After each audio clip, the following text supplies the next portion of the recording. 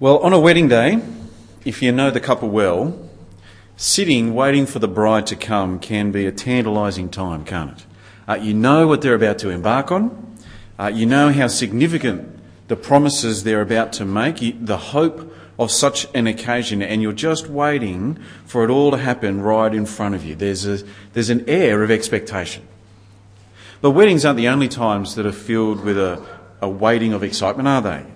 There's an air of expectation when you're waiting for your team to come out on grand final day, or whether you're waiting for the curtains to part and the show to begin, waiting for that special someone to arrive, or for your call to say that you can now board your overseas plane. There's plenty of occasions, aren't there, when there's almost a heavy air of expectancy. Well, that's what we have in Luke's Gospel from chapter 9, verse 51 on, because from here on, the King is coming.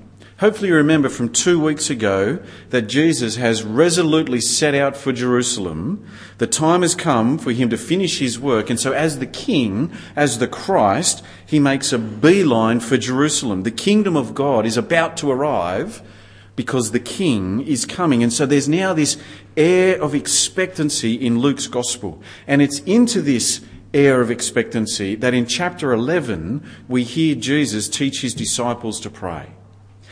And since he's on his way to bring in God's kingdom, he teaches them to pray that God will bring his kingdom in. So it's exactly like Anton was helping the children with before. If a child's promised that when they come home they'll be allowed to have an ice cream, when they come home from school, what's the first thing they're going to say? Mum, can I please have an ice cream now? The time has come for the ice cream. So they ask for the ice cream. Well, in Luke 11, we know that the time has come for the kingdom of God. And so Jesus says, ask for the kingdom of God. It's what the whole prayer is about. Have a look. We'll start at chapter 11 and verse 1. One day, Jesus was praying in a certain place. When he finished, one of his disciples said to him, Lord, teach us to pray, just as John taught his disciples. Now, have you ever heard someone pray and wished that you could pray like them? Well, the disciples saw and heard Jesus pray, and they wanted to pray like him. And what we're about to read is Jesus telling us how to pray like he did. And put simply, Jesus says, when you pray, ask God to do what he said he would do. The 5 short requests that are known as the Lord's Prayer, they each come straight from the promises of God in the Old Testament. God said that one day he would bring his kingdom in, so Jesus says, just ask God to keep his word. The disciples were to pray for the coming of the kingdom of God because Jesus was on his way to bring it in. Well, he went to Jerusalem and he brought it in. And so you might think, well, we don't need to pray like this anymore, but Christ is coming back, isn't he? And he's coming back to finally and fully bring the kingdom in, and so we still pray for these sorts of things. So let's have a look at each request in turn, and we'll think about how each of the requests spins directly out of the promises of God in the Old Testament. So we'll start in verse 2. He said to them, when you pray, say, Father, hallowed be your name. Now please just notice that it's not our Father who does art in heaven, hallowed be your name, as some children get confused with. In Luke, it's just, Father, hallowed be your name. There's the first request. Now we don't tend to use the word hallowed anymore. Closest we get is Halloween. The word hallowed simply means to be honoured as holy. So to pray for our Father's name to be hallowed, we're simply asking for his name to be honoured as holy, for him to be revered as holy. Now, why would we need to ask for God's name to be honoured as holy? Because isn't he always seen to be holy? Well, no. Back in the Old Testament, God complains several times about how his people, the Israelites, were not honouring his name as holy. Instead, they were dragging his name through the mud. By their evil lives, they'd made being the people of Yahweh look ridiculous. And when God had to come against his people in judgment and send the nations to defeat them and destroy them, That made Yahweh himself appear to be weak because it looked as if he couldn't protect his people. And so Yahweh's name became a source of mockery among the nations. But God promised, in places like Ezekiel 36, that there was coming a day when he would restore the honour of his name. And so he promised that for the sake of his name, despite the sin of the people, he would save them. He would bring them back so that his name would be honoured among the nations. So pray yourself for your salvation. Pray for other people to be saved by the Father so that in your life and in theirs, the Father's name would be honoured. And this will happen when his kingdom comes, when he brings his rule. Verse 2 again. Father, hallowed be your name, your kingdom come. When the Father hallows his name, he will be saving his people from their enemies. And it'll be so that they can again be under his rule instead of under another king's rule. They'll be ruled over instead by God's king. They'll be in God's kingdom. In so many places in the Old Testament, like Ezekiel 37, God promises that he will one day raise up one from the line of King David, and this one will rule over his people once more, and they will again be free from the threat of their enemies. So when you pray, ask for the rule of the Lord Jesus to be extended, that in your life you would submit to him, and pray for others that they would acknowledge Christ as King, and ask God for the day when Jesus will return and every knee bows and every tongue confesses that he is Lord. And when the Father's rule arrives, it will come with abundant blessing. The Father is good, and so with his rule comes his goodness. It's a little bit like having loving parents or a really great teacher. Because sure, you come under their authority, but it's great.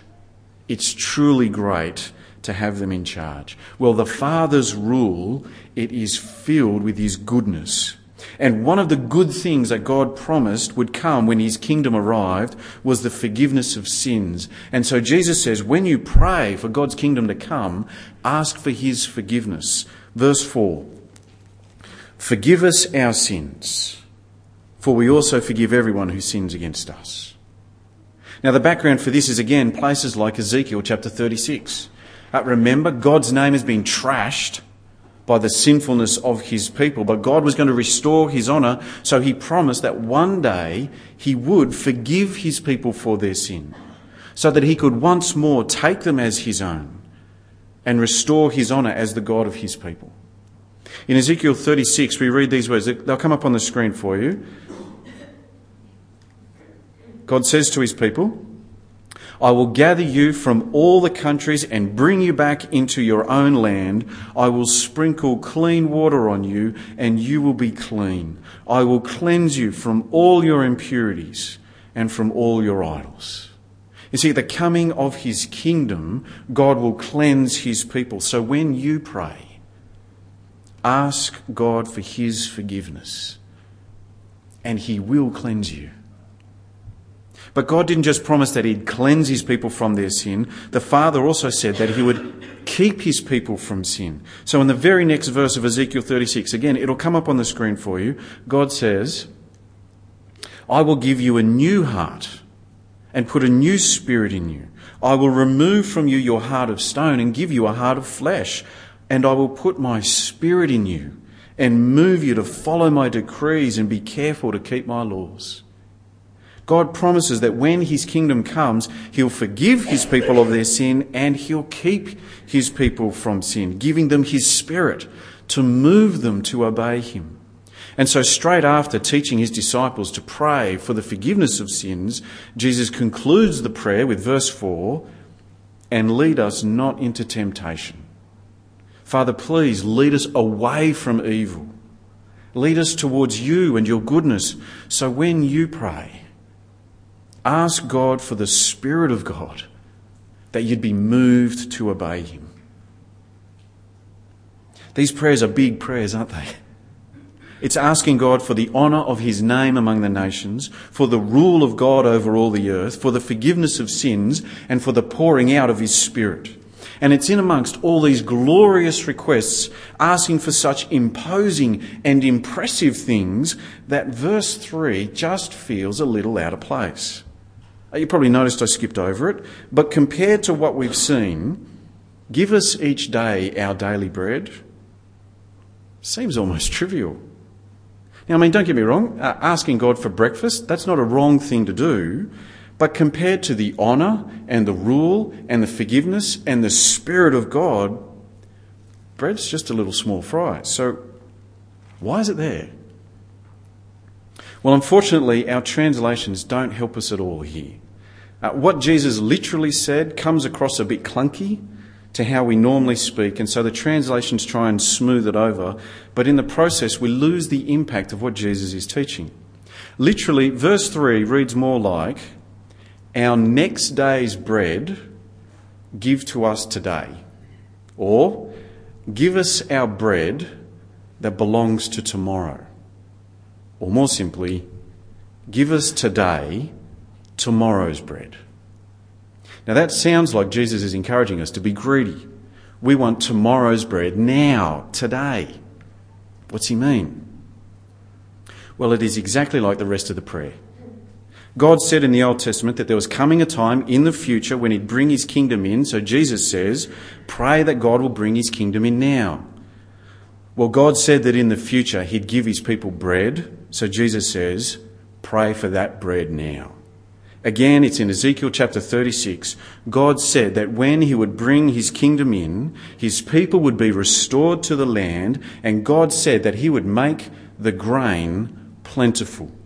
And he'd increase the fruit of the land and the crops of the field. At the coming of the kingdom of God, it would be the time of the abundant blessing of God, the bread of that day coming, the bread of tomorrow, the bread of the kingdom of God was the time of the overflowing blessing of God. And so Jesus says, ask for tomorrow's bread today. In other words, when you pray, ask the Father to pour out his blessings upon you. Ask the Father to redeem and save and forgive and adopt you. Asking for tomorrow's bread. That is a huge thing to ask. When my kids ask me for a drink, it's a no-brainer. I give it to them. When my kids ask me for a biscuit, no worries. But for some reason, none of my kids have ever asked me to buy them a house that they could have down the track. Because that's a big ask. And look, I love them dearly, but that's just asking too much. I can't do it. But this prayer Jesus taught, it's asking for more than a house. It's asking for the very kingdom of the Father. Now, is that just asking too much? It seems that the disciples might have thought so. And it's understandable, really. Given that literally for centuries, Israel has been squashed under foreign rule, but Jesus knew that the time had arrived for the kingdom of God, and so he immediately tells his disciples a story to assure them that to pray for these things, pray for them now with confidence. After teaching his disciples to ask the Father for tomorrow's bread, Jesus tells a story about a man who asks a grumpy friend for tomorrow's bread. Have a look at verse 5. Then he said to them, suppose one of you has a friend and he goes to him at midnight and says, friend, lend me 3 loaves of bread because a friend of mine on a journey has come to me and I have nothing to set before him. So in the story, it's midnight. This person has a friend drop in on them in the middle of the night. So he goes to another friend to ask for some bread since he hasn't got any. So notice that this is exactly like verse 3. The person in Jesus' story is asking for tomorrow's bread today because it's midnight. He hasn't got any bread and he needs some. So he asks another friend, can you please give me tomorrow's bread now, today? Now, I don't know about you, but someone coming onto my door at midnight asking me for bread, it's hardly going to put a smile on my dial, and it's no different for the person in Jesus' story. Verse 7. Then the one inside answers, don't bother me. The door's already locked and my children are with me in bed. I can't get up and give you anything. I tell you, though he will not get up and give him the bread because he is his friend, yet because of the man's boldness, he will get up and give him as much as he needs. So the friend being asked for bread, he's a bit grumpy, says he can't do it. I'm already in bed, you're waking up my family. And yet he still gets up and gives his friend some bread. Point of the story, even your grumpy friends can give you tomorrow's bread. And if your grumpy friends can, how much more your Heavenly Father? Verse 9. So I say to you, ask and it'll be given to you. Seek and you will find. Knock and the door will be opened to you. For everyone who asks receives. He who seeks finds. And to him who knocks the door will be opened. The Father's not like a grumpy friend. If you ask God for tomorrow's bread, he's not going to grumble and give you excuses. Simply ask and it'll be given to you. Verse 11. Which of you fathers, if your son asks for a fish, will give him a snake instead? Or if he asks for an egg, will give him a scorpion? If you then, though you are evil, know how to give good gifts to your children, how much more will your Father in heaven give the Holy Spirit to those who ask him? A couple of weeks ago, it was my daughter's birthday. Now, I didn't give Beth a pile of mud for her birthday. And I didn't give her a scorpion. Surprise, surprise, I didn't give her a lifetime supply of green ants either. I gave her good gifts. And if even I can get that right, how much more our Heavenly Father? So just ask and he'll give you the Holy Spirit. Just ask, he'll forgive you your sins. Friends, the simple take-home message of these verses is pray confidently, pray boldly for the kingdom of God, because now is the time for the kingdom of God. Jesus' disciples, they were being told to pray for God's kingdom because Jesus was on his way to Jerusalem to bring it in. Well, he got to Jerusalem. He brought the kingdom in. When he died on that cross, he has now done everything required for our sins to be forgiven. When he was raised from the dead, he went to the right hand of the Father in heaven to rule over all creation. He has since poured out his Spirit on his people. If you trust in Christ, the New Testament tells us you have been given every spiritual blessing. The Lord Jesus, he went to Jerusalem and he has brought the kingdom in.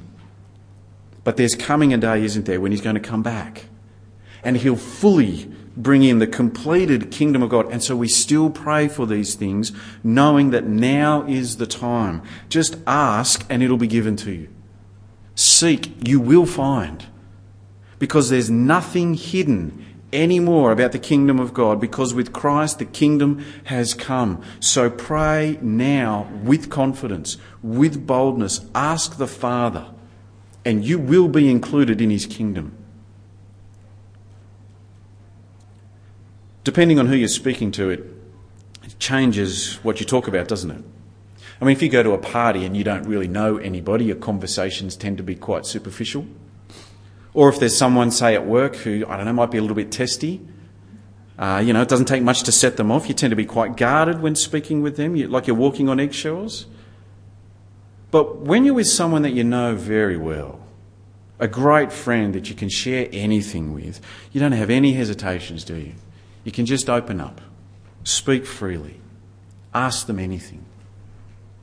Well, Jesus says, when you pray to the Lord God Almighty, the ruler of heaven and earth, when you pray to him, say, Father, Dad, can I be in your kingdom?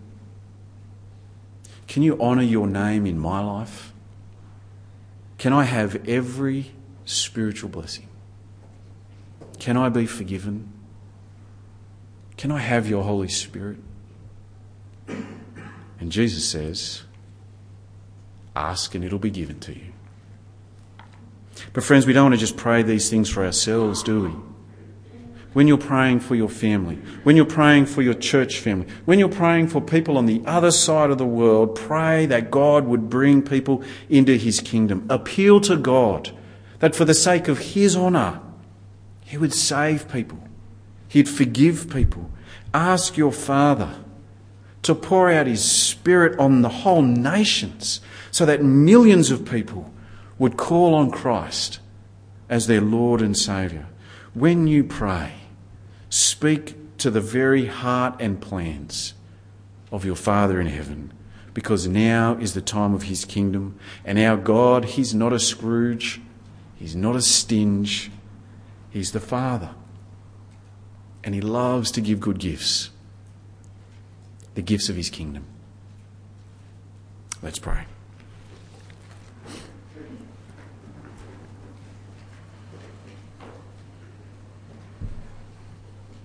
Heavenly Father, for the sake of your name, that among the nations you would be regarded as holy, Father, we pray that your kingdom would come. We pray that you would pour out your Spirit on whole nations, and that men and women and boys and girls would be brought so wonderfully under the rule of your Son, the Lord Jesus. They would enjoy the forgiveness of sins that comes only in his name. Father, please do these great things. We know that now is the time of your kingdom. So, Father, we pray your kingdom would come. And, Father, for us as your people here this morning, we pray that by your Spirit you would lead us not into temptation. But, Father, we would be moved in our very hearts to live in glad, humble obedience to you, our Heavenly Father. And we pray that the day when your Son returns would come soon. We pray that his kingdom would come in full. For the sake of his name, and Father, for your glory, we ask all these things. Amen.